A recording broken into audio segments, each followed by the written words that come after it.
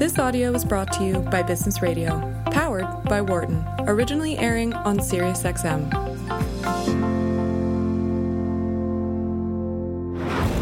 From the campus of the University of Pennsylvania Wharton School. This is Leadership in Action on Business Radio. Welcome to Leadership in Action on SiriusXM's Business Radio, powered by the Wharton School. I'm Jeff Klein. I'm the Executive Director of the Ann and John McNulty Leadership Program at Wharton. And I'm joined via Zoom today by my good friend and colleague, Mike Useem. How are you, Mike? Jeff, I am doing great under the circumstance. All right. Well, it's good to be with you here in this virtual setting. We'll remind listeners that new episodes of our show premiere every Friday at 9 a.m. Eastern here on Business Radio, SiriusXM Channel 132. And please don't forget to follow us on Twitter at SXM Business. That's at SXM Business. All right, Mike, we have a show I'm really excited for today. And our guest, who I'll bring on in just a couple minutes, is John Mackey, who is the CEO of Whole Foods, but also the author of a new book on conscious leadership. And this book on conscious leadership follows John's work on conscious capitalism from not a number of years, but a few years back. And Mike, maybe as we get started, and we'll certainly bring John into this part of the conversation as well. But you and I had a lot of dialogue about a year ago as the Business Roundtable issued its statement about the long-term focus of business. And as we sit here today, I wonder, obviously much has changed in the world, including the pandemic that we are all struggling through, as well as the conversations around racial justice here in the United States and the rise of populism around the world. What role, and so this isn't a warm-up question, Mike, I'm just going right to the meat. What role do you feel like that statement from the Business Roundtable had? And what role does it have for you today? Well, compliments to our guest, because John Mackey was years ahead of the Business Roundtable, conscious capitalism, many of the ideas captured in now this famous statement from the Business Roundtable as of last summer that essentially said companies have got to obviously think about owners and shareholders, but it's a mistake if they don't think about suppliers, customers, communities, and well beyond. And John has been on this particular track for many years. So compliments to our guest in that he got us thinking about that way back.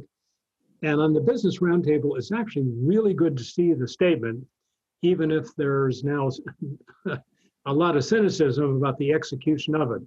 So I think the whole world is watching to see what the Business Roundtable is going to do with the statement that it's made. Having said that, John has lived his own statement through his great enterprise. We're all familiar with it, Whole Foods. We've all shopped there. All right. Well, with that, let's welcome John Mackey onto the show. John, how are you today? Today, I'm doing pretty well. How about yourself?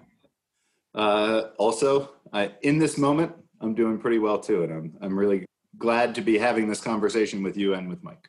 Let's just keep it going for the next moment too. All right, that sounds great. So, John, I want to say a couple words about you here. This book, as I mentioned in the open, this book, Conscious Leadership: Elevating Humanity Through Business, is certainly a work unto itself, but also emanates from the very successful book you did called Conscious Capitalism. Also led you to the co-founding of the nonprofit Conscious Capitalism Incorporated. Your career, your life has been devoted to selling natural and organic foods and building better business models. And if I'm not mistaken, this month, September 2020, marks the 40th anniversary of the opening of the very first Whole Foods Market store. Is that right? Yes, the first Whole Foods Market. We had a precursor to that called Safer Way, which was 2 years before that. But yep, 40th anniversary for Whole Foods. All right. So congratulations to you on that. You are the CEO and co-founder of the Whole Foods Market. And John, so as you sit here today in September of 2020, and you look back on, the 40th anniversary, these 40 years, maybe we can just get started and say, what do you think some of the events are that led you to write this book about conscious leadership? What are some of the events from your last 4 decades? Well, 40 years is difficult to try to summarize. So I'm going to skip most of those decades and just say that after we wrote Conscious Capitalism, which was published in 2013, we had 2 sets of questions that came in quite a bit to me personally when I'd be talking about conscious capitalism. First of all, a lot of people really liked the 2 chapters. We had 2 chapters on conscious leadership in that book, and those were very popular chapters. So because it's mostly business people that read this book, they want to know how to operationalize conscious capitalism. So it's not just a theory, but how do you actually lead this way? And we had a couple of chapters, but they wanted a lot more.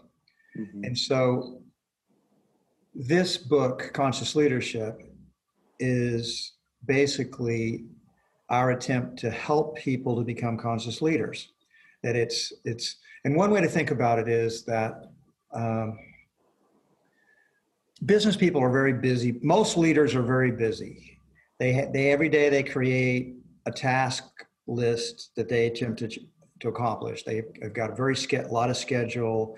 They work very hard. They tend to have lots of meetings and appointments, and they're trying to do a lot. They're doers, busyness, business, right?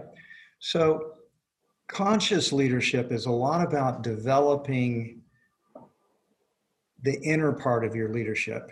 It's not telling you how to do some basic leadership things, but it's talking about how you need to develop yourself as an effective leader. So starting with put purpose first, build your business around purpose. And you as a leader need to be manifesting and embodying purpose. And then we go into leading with love. Well, good grief. I was on CNN yesterday, and that guy thought was pretty much the most ridiculous thing he'd ever heard. What do you mean lead with love? Businesses, it's all about competition. It's cutthroat. I mean, how can you be talking about love? That's ridiculous. That's kind of woo. It's kind of woo-woo. And we talk about integrity and the importance of integrity and finding win-win-win solutions and how to innovate and how to think long-term and how to develop your team and how to revitalize yourself and then how to continually learn and grow throughout your entire life. So that's all a bunch of inner work. And most business people don't do much inner work. So in many cases, they didn't know how to be a conscious leader. So this is kind of, this book is a practical book. It's about inner development, but we have a lot of exercise. We have stories. We also have a lot of exercises and practices that you can do to become love is a skill. Integrity is a skill. Finding win-win solutions is a different framework of thinking. These are not easy. You have to work at them. You know, the 10,000 hours to master something, it probably takes 10,000 hours to master conscious leadership. So you better get going on it. It's not that easy. It's hard work. So, John, let's dive right in and explore. I mean, you referenced leading with love, which, is certainly one of the more provocative chapter titles that you have within the book.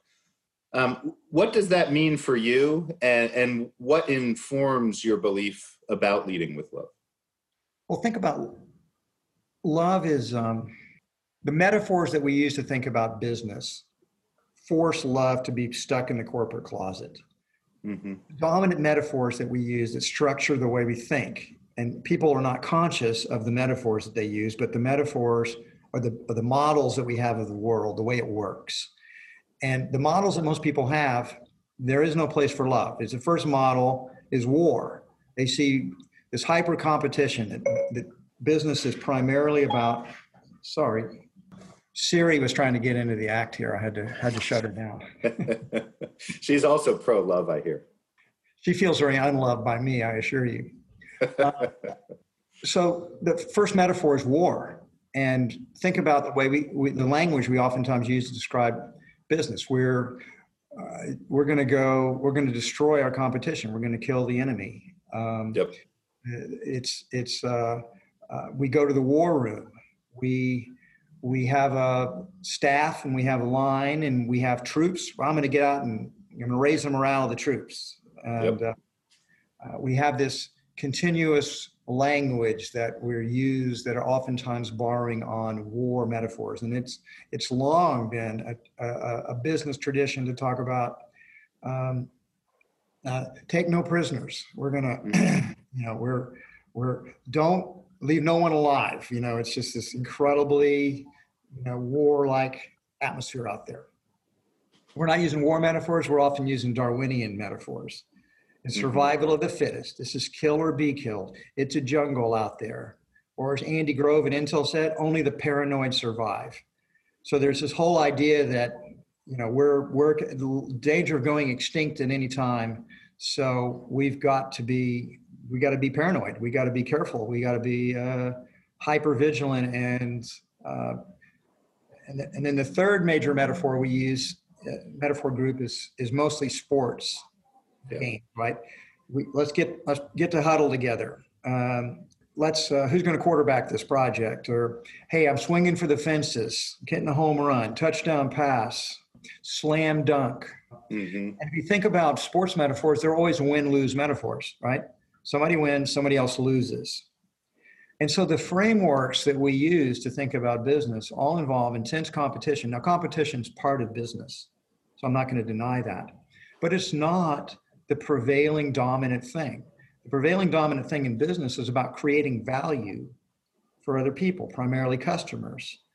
And there's some competition involved in that, but that's what it's about. It's about creating value for your customers and really for all your stakeholders. And one of the strongest virtues you can have in the workplace is love. I'm not talking about sexual love or romantic love. I'm talking about love where you just simply care about other people and you're kind and you're compassionate and you're caring, you're thoughtful, you practice forgiveness and generosity, the basic virtues of love. And because that's what holds it all together. That's the glue that connects people and has them trust each other, work well together, share.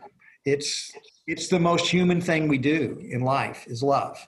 This idea that it's okay to love when you're home with your family, and it's okay to love with your friends when you're out of work. But when you come into the office or you come into the store or the factory, check it at the door, because we're going to war today, or we got a game to win, or we may not survive the day because it's so dangerous out there. Well, love is thrown in the corporate closet. And so one of the most important virtues we can have in the workplace to help us win, to help us be successful, to help us to achieve our highest potential as an organization, as leaders, we don't enlist it because it's love is seen as weak. Yeah. And if you're in war, or if you're in a Darwinian survival game, or you're trying to win a heated game competition, love is going to make you weaker.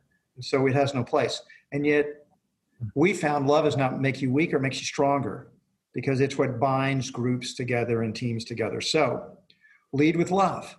Lead with love is a very important principle. It's not woo-woo at all. It's simple, good business sense. And frankly, because business has for a long time been very macho and hyper-competitive, dominated by macho type of thinking in men, it softer side, the caring side has not been fully expressed. It's time that be fully expressed. And competition's there. I'm not going to deny it. I'm not saying it has to go away. I'm merely saying it's not and shouldn't be the predominant metaphor for the way the world works, for the way business works. Well, thank you for that commentary, John. Let me remind our listeners that this is Leadership in Action on Business Radio, Sirius XM Channel 132. I'm your host, Jeff Klein. I'm joined by Mike Useem, and our guest today is Whole Foods CEO John Mackey, who is the co-author of the brand new book, Conscious Leadership, Elevating Humanity Through Business. Mike, why don't we bring you into the conversation? Yeah, John, first of all, thank you for joining the program. We have followed your work over the years, and it's a real privilege to have you here with us today. Picking up on what you were just saying, what do you think it's going to take for people who came of age in business with that killer instinct, the cutthroat Darwinian survival instinct, to come over to where you would have them take on a leadership role with purpose and with love and so on? What do you think would be some of the steps that a person who is drawn to it intellectually, but behaviorally is not quite there yet? What are some of the steps you'd recommend they take to begin to rethink how they lead their enterprise? Of course, I recommend they read my book. For starters, for sure. But besides that, so, I get kind of asked this question in an indirect way for a long time about conscious capitalism. How do we make businesses more conscious? How do we make them more conscious capitalistic? And here's the reality, the way I see it. It's very hard to change corporate cultures. You need change agents. You need a new leadership that thinks differently, that wants to change it. You usually have to hire consultants. You have to take leadership team through it. You need to begin to hire differently. But what generally happens is old cultures don't change, but new entrepreneurs come along and they take advantage of new ways of thinking. They're not trapped in the past. They're not trapped with their own legacies that they can't easily overcome. And new entrepreneurs create new business models, and they're very successful competitively in the marketplace, and they replace the old paradigm. I mean, that's the old joke. How do you make progress in the world? One funeral at a time. The old passes away, and the new is not attached to legacy systems and can create new things. But when that also begins to happen, some of the legacy companies, when it begins to spread, they get new leadership and says, we're going to have to change. They won't lead the change, but they will react to it. And many of them will begin to make shifts when they feel like it's necessary for the survival of the company to make the shift. So we need entrepreneurial companies to lead the way that can model it and show that it works. John, a question just as a quick follow-up. Do you have a sense from your own direct experience that, this is a grand phrase, that history is a little bit on your side, in that a new generation of employees coming into the workforce, they unequivocally are more interested in doing something that actually has a positive impact, where they can make a difference? So just evolution of American culture, changes in American society and other countries as well. Do you think that this sort of a force from below, new employees, is going to work to the advantage of more people becoming conscious leaders? What do you think? Yeah, I definitely think in terms of becoming more conscious leaders. I'm a great believer in developmental evolution. I do think things evolve over time, and I do believe that there are sort of stages of development, and the younger people have the advantage. They have the disadvantage, of course, that they haven't lived long enough to have much wisdom yet, but they have the advantage in that they get to stand on the shoulders of those who came before them, and they get to start at a higher place. But you still have to do the development, because I think the younger generation right now gets the purpose thing. Purpose is become sort of, everybody wants to feel like their work's making a difference in the world instead of just earning a living. If you go back 50 or 60 years ago, what do you mean, what's the purpose? I'm putting bread on the table. I'm providing for my family. That's the purpose. But now people want a lot more than that, right? They want to put bread on the table, but they also want their work to count for something. They want to feel like it's making a difference. So I think the purpose one is already getting installed there. Now, love, that's going to be, there's not a whole lot of love being expressed in America these days. I just feel a lot of anger and a lot of hatred. So that one's, we're going to have to work on that one. I'm not sure the younger generation is ready to model that one yet. I have not seeing it, and it might need to be the generation that's coming after that. I'm not sure. Great, thanks, Jeff. Back to you. So, John, we have a colleague here at Wharton, Sigal Barsaid, who focuses a lot on organizational culture and sort of has taken her research and focused on a component of culture that she calls affective culture. So it's the emotional side of culture as opposed to the cognitive side, right? The cognitive side is about the stories we tell and what we reward and, the folklore that develops in an organization. But affective culture is about the emotions that are present. And I wonder, as we're talking about leading with love, if you're walking into a Whole Foods store, or you're walking into another organization and you're trying to diagnose how much love is here, how much are we seeing it exhibited? What kinds of emotions are you looking to see exhibited? Great question. COVID's kind of put a little damper on my ability to travel around right now, but and everybody's masked up and I got a social distance 6 feet, but we can talk pre-COVID and post-COVID because we will move through this. I like to say that being in a Whole Foods market in about 5 minutes, I can tell whether that store is well managed or not, because I can tell whether the people that I'm connecting to are afraid of me. If they're afraid of me, if they're like afraid of me, then I know that they're afraid of their store team leader and that the store is probably not being well managed and there's not enough love here. Now that's not common. So in fact, because it's not common, when it happens, I pick up on it almost immediately. Because the general thing when I come in the store is people are so excited that I'm visiting. There's so much love expressed. People are so grateful to Whole Foods. They're grateful to me. They tell me their stories about how their lives have changed and how they've been promoted 5 times since they got there. And they're going to stay there for the rest of their lives. And that's the kind of stuff I hear. So I'm very sensitive to the overall emotional tone of the store. And that's my chief way to gauge whether I think the store is being well managed or not. Because if people know I'm coming, they fix the store up to look good.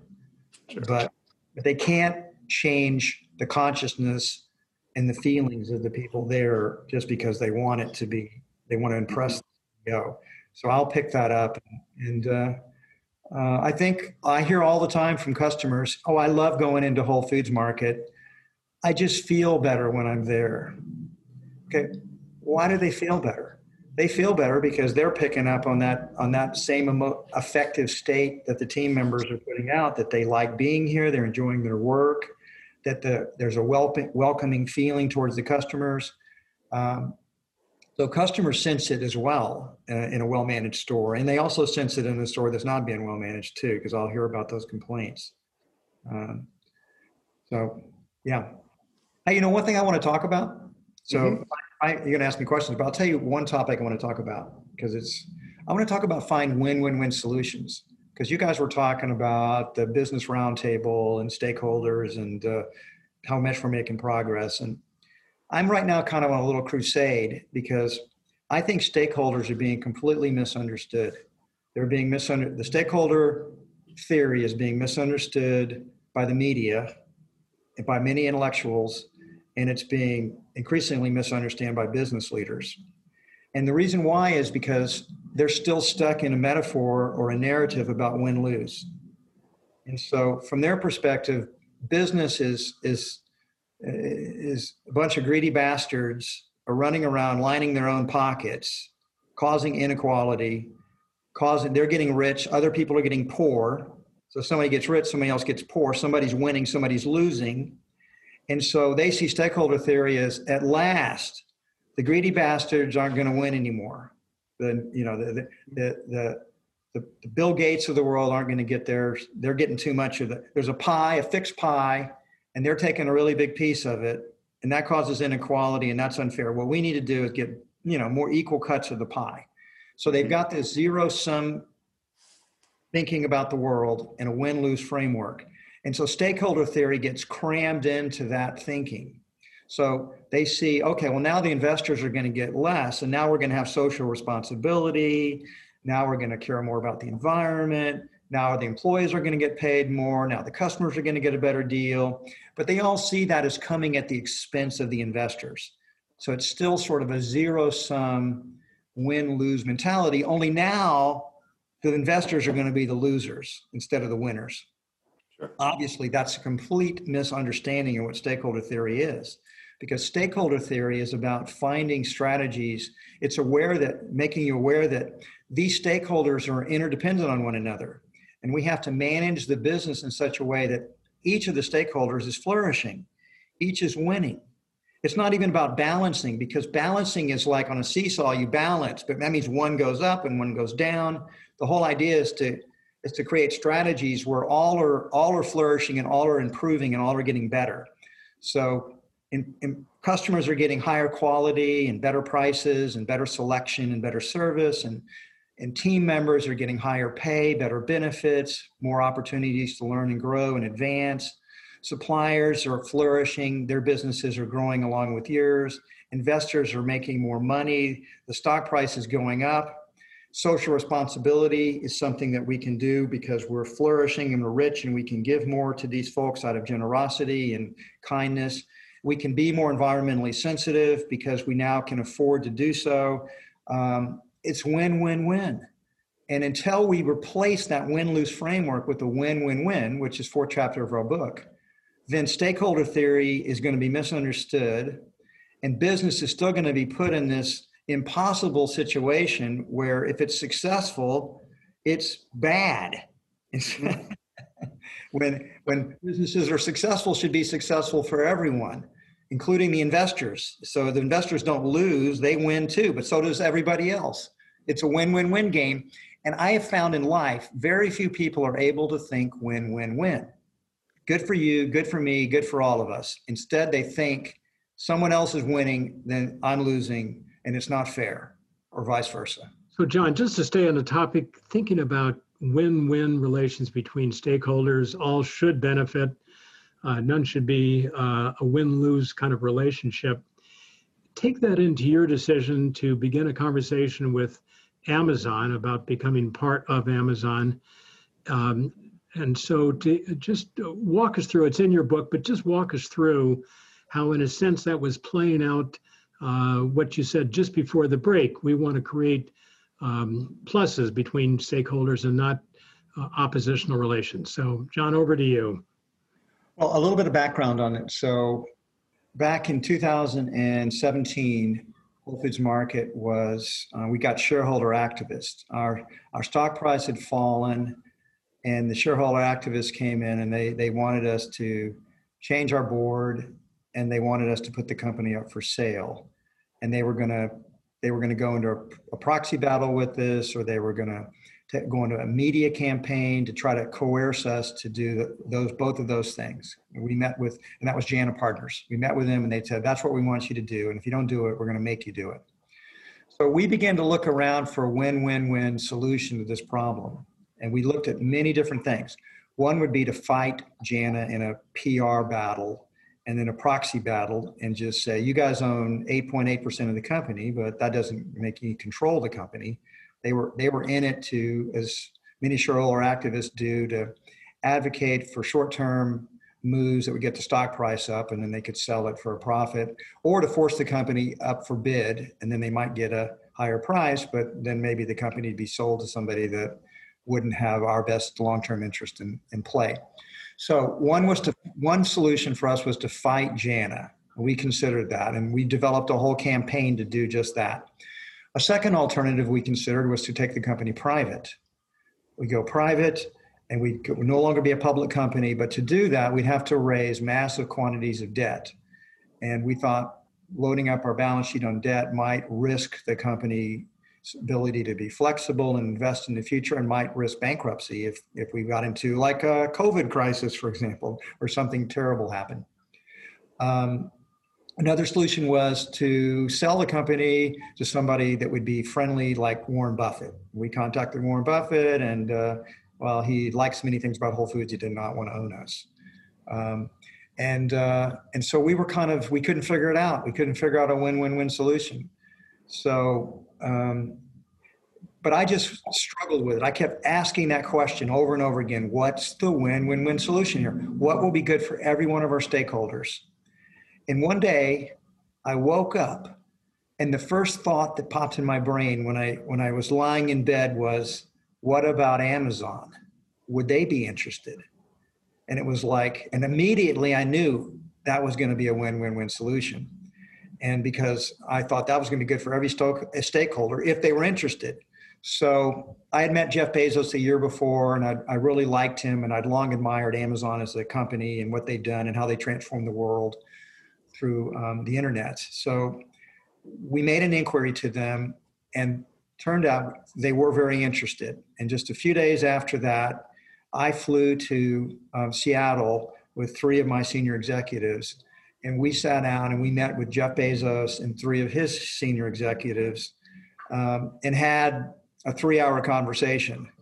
And I make a joke that it was like we fell in love at first sight.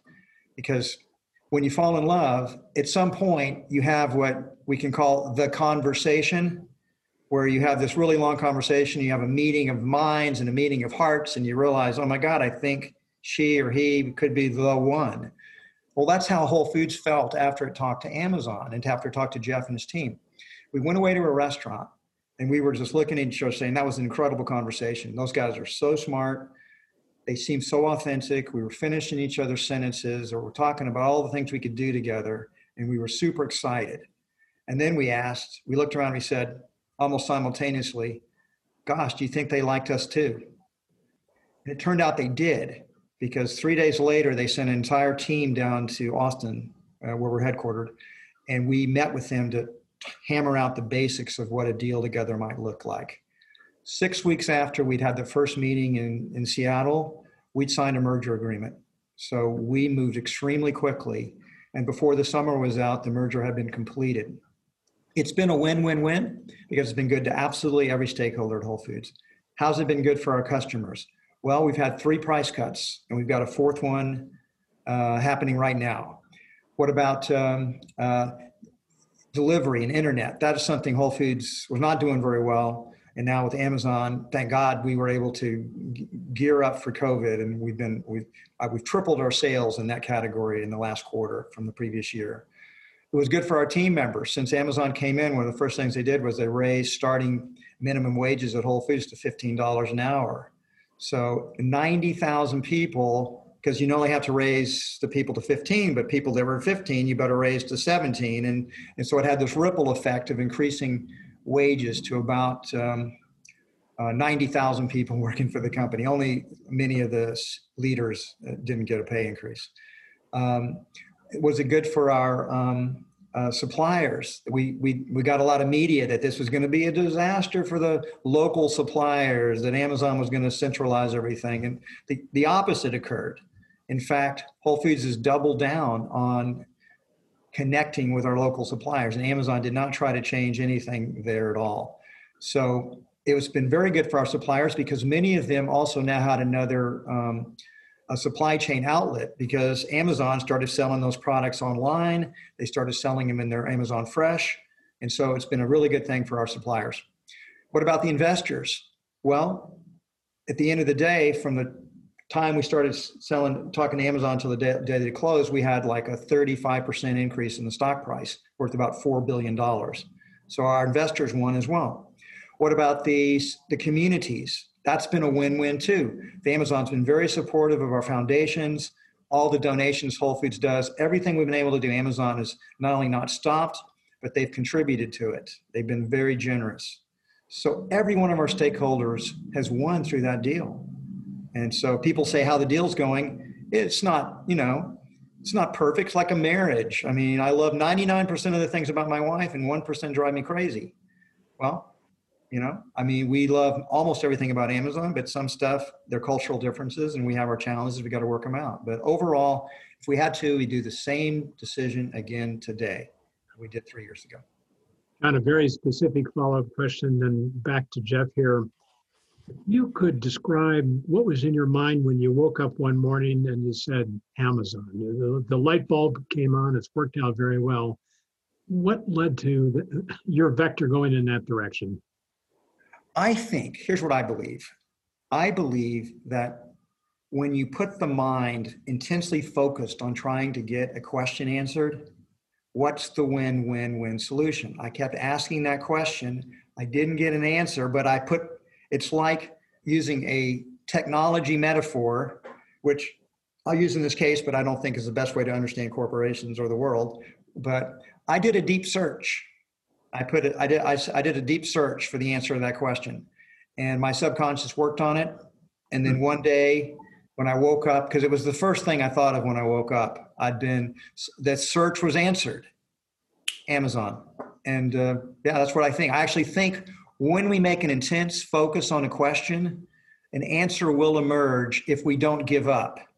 If we continue to hold it in our minds and our thoughts and our consciousness, if we say, I want to know what the win-win-win is here, we will get an answer if we're patient enough, because the mind is powerful. Great. Thank you on that. Jeff, back to you. All right, let me start out and just remind our listeners that this is Leadership in Action on Business Radio, Sirius XM 132. I'm your host, Jeff Klein, and our guest today is Whole Foods CEO John Mackey, who is also co-author of the new book, Conscious Leadership. John, I want to ask you one more question in the context of creating win-win-win solutions and thinking about stakeholders. And then I want to make sure we have some time to do a little bit of dialogue around teams and culture too. But the question around stakeholders is, what systems or what feedback loops do you set up so that the wins that you're envisioning on behalf of the stakeholders, you're able to check and measure that those things are, both actually occurring and have the same value to the stakeholders that you've assumed? That's such a great question. And let me, before I try to give an answer, let me just preface it by saying nobody yet has developed. We have good systems to measure, obviously, investors, right? I mean, we can see we got a whole accounting system that measures profitability, EBITDA, returns on invested capital. We got a stock market that can measure market prices. And so we're very sophisticated regarding the investor stakeholder. We are far less sophisticated with measurement for virtually every other stakeholders. So I can tell you what Whole Foods does, but I can tell you that we need actually the academic community. There's a lot of rewards ahead for the academics that can create a complete stakeholder measurement system that they can then go out and consult on. And so I'm putting that challenge out to the academic community because I think the answers will come there. Those PhDs. It's another win for another stakeholder, right? That's right. The intellectuals and the academy, that's a good answer. That's a good question to work on. A lot of PhDs could be some good doctoral dissertations. Yeah. Okay. Starting on customers, obviously the easiest and simplest way that every business can measure to customers is, are you gaining them or losing them, right? So part of that satisfaction you can measure is simply your sales, and whether your same store sales are going up or down. That's not a very precise. It's a precise measurement, but it's not very colorful. You don't exactly know why they're leaving or coming or going or what they're unhappy about. And I think most corporations, I know Whole Foods, we spend a lot of time talking to our customers, and we do a lot of time measuring their satisfaction and what they're happy about, what they're unhappy about. We've been recently put in our registers for our customers before they leave to just simply say, what happened on your visit today? Rate it. And if they don't give it a 4 or 5, then it's like, where were you dissatisfied, or where can we improve? So that's one simple information gathering. But a lot of what you do, you have a net promoter score. That's another thing you can do that many companies do effectively. We like to dive a little deeper, and we've kind of got our customers grouped into what we call the core customers, those who are shopping there just about every week and filling up their grocery carts. We have occasional customers that just come in occasionally, maybe to get lunch or just picking up a bottle of wine or something like that. And we know we have customers that we call special occasion shoppers, meaning they come in for Thanksgiving, or they're going to have a big dinner party and they want the really best cheese or the best wine or the best foods that they can get. Then there's those customers that just shop around. They just, they shop everywhere, and Whole Foods is one of the places to shop. So a lot of different categories for people. Obviously for us, the core customers are most important because it's a 20-80 rule. 20% of our customers produce 80% of our sales. And so those are the most important ones that you have to understand. And those customers, we know, they've been the ones that in the merger have been most worried that Whole Foods was going to change in negative ways. So we got that when we would talk with them, it's like, please don't change. We love Whole Foods the way it is. Please don't change. So they were very fearful. And that marketing data showed up as we did the research. So we spent time trying to reassure them that any changes you see are going to be positive, not negative, like our price reductions and things like that. So that you measure customers. We have something in Whole Foods for team members we call the Cultural Compass, where we just got a Cultural Compass report in the last week. So I will share one minor data point with you that is not, it's not like a big public announcement. I just don't think it's particularly any big deal, but it will show how important it is. Whole Foods has the exact same benefits across the company. So it doesn't matter what position you're in. If you're the CEO of the company like me, you get the exact same benefits if you're a cashier in one of our stores. It's just the same benefits. The only difference is seniority. The more service hours you have, then you get health insurance gets a little cheaper the longer you work there. You get more paid time off the longer you work there. So there's some seniority, but that's just based on seniority, not position. And we know from the Cultural Compass, my big takeaway from the most recent one is that on our benefits program, the people in the stores think we have really good benefits. But the people working in our corporate offices don't think the benefits are that great. And the reason why is they compare those benefits to what you might be getting at Google or Amazon itself, because Whole Foods doesn't have the same benefits, or Apple or some other tech company because they could be working at. And the people in our stores compare the benefits to what they might get at Walmart or Kroger or one of the supermarkets they compete against. So that was very interesting information. And now we're trying to figure out a win-win-win solution to that problem. And I will tell you, we haven't come up with it yet, but we're thinking it through. And then suppliers, but you can see, work your way through here. And you guys want to move on to another question, but that's fine. But we do have ways to try to measure stakeholder satisfaction. But it's a huge opportunity for companies to do a lot better at. All right. Yeah, we do somehow, John. We only have a couple minutes left in this dialogue here. So I get rambling on, and you should interrupt me and cut me off. No sweat. But I appreciate that. I mean, they're complicated questions, and I appreciate the depth in which you're going into to answer them. Mike, why don't you take us out with a final question here? So, John, very helpful, I think, at this point for the listeners who have been taking in your thinking. If you could sum it up and offer them some guidance. Let's say they're drawn to this multi-stakeholder, integrated win-win thinking. Whatever the enterprise they might be running or one day will be running, what line of advice would you have for them personally about conscious capitalism and then about conscious leadership?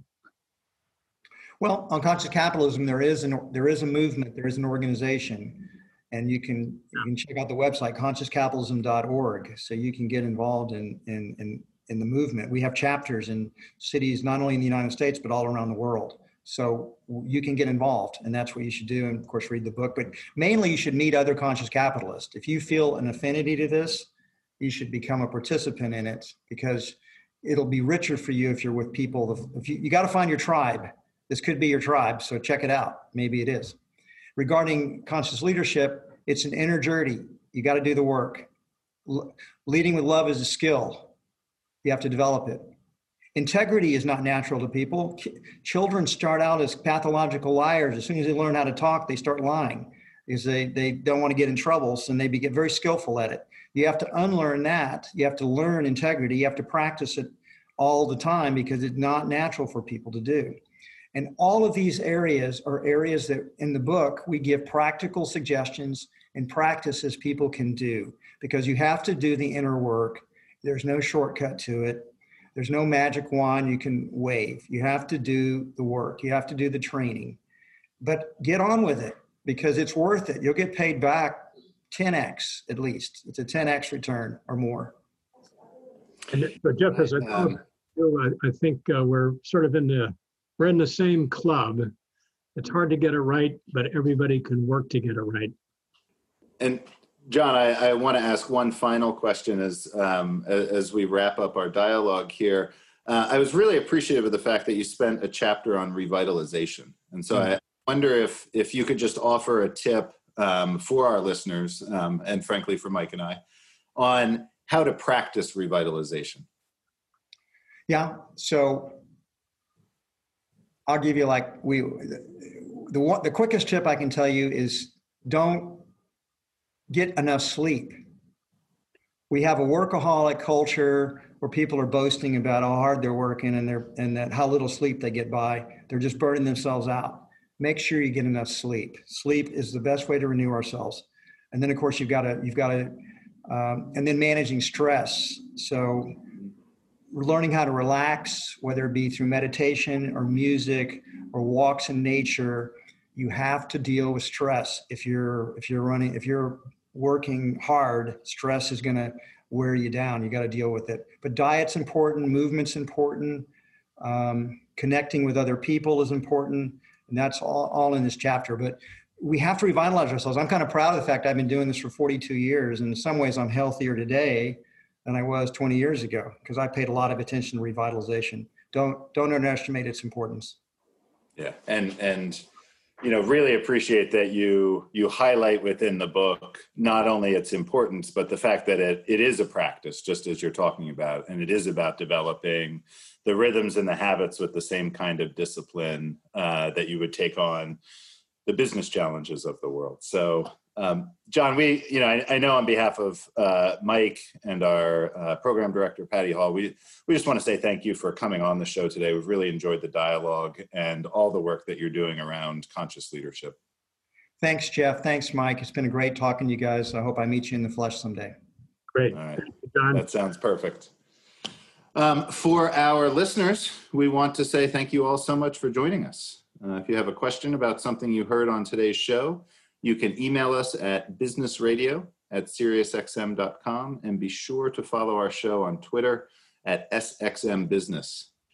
Mike, as we move to wrap up here, I can come over to you for a 30-second after-action review. Give us a headline that you'll take with you. Headline, we're all in the same club. We're kind of in the same business, and that is everybody can step forward and do more, whether it's at a senior position or a frontline position. And it's an act of will. We just got to decide to do it. And I think we've had a great example here of somebody who has done that in his own life and wonderfully illustrates the idea everybody can lead. Yeah, and I think for me, as we move to wrap up here, I'm just going to emphasize John's exhortation to lead with love. It may seem counterintuitive at first, but I think the more that you're conscious of its presence in the way that you interact with employees and customers and other stakeholders, the more impact and value you'll see it creating. So again, a special thank you to our guest, John Mackey. I'd also like to thank our producer, Patty Hall, and our sound engineer, Dion Simpkins. I'm Jeff Klein. Thanks to Mike for joining me here today. You've been listening to Leadership in Action on Business Radio, powered by the Wharton School, Sirius XM 132. For more guest interviews, check out our Wharton Business Radio Highlights podcast on iTunes and Google Play.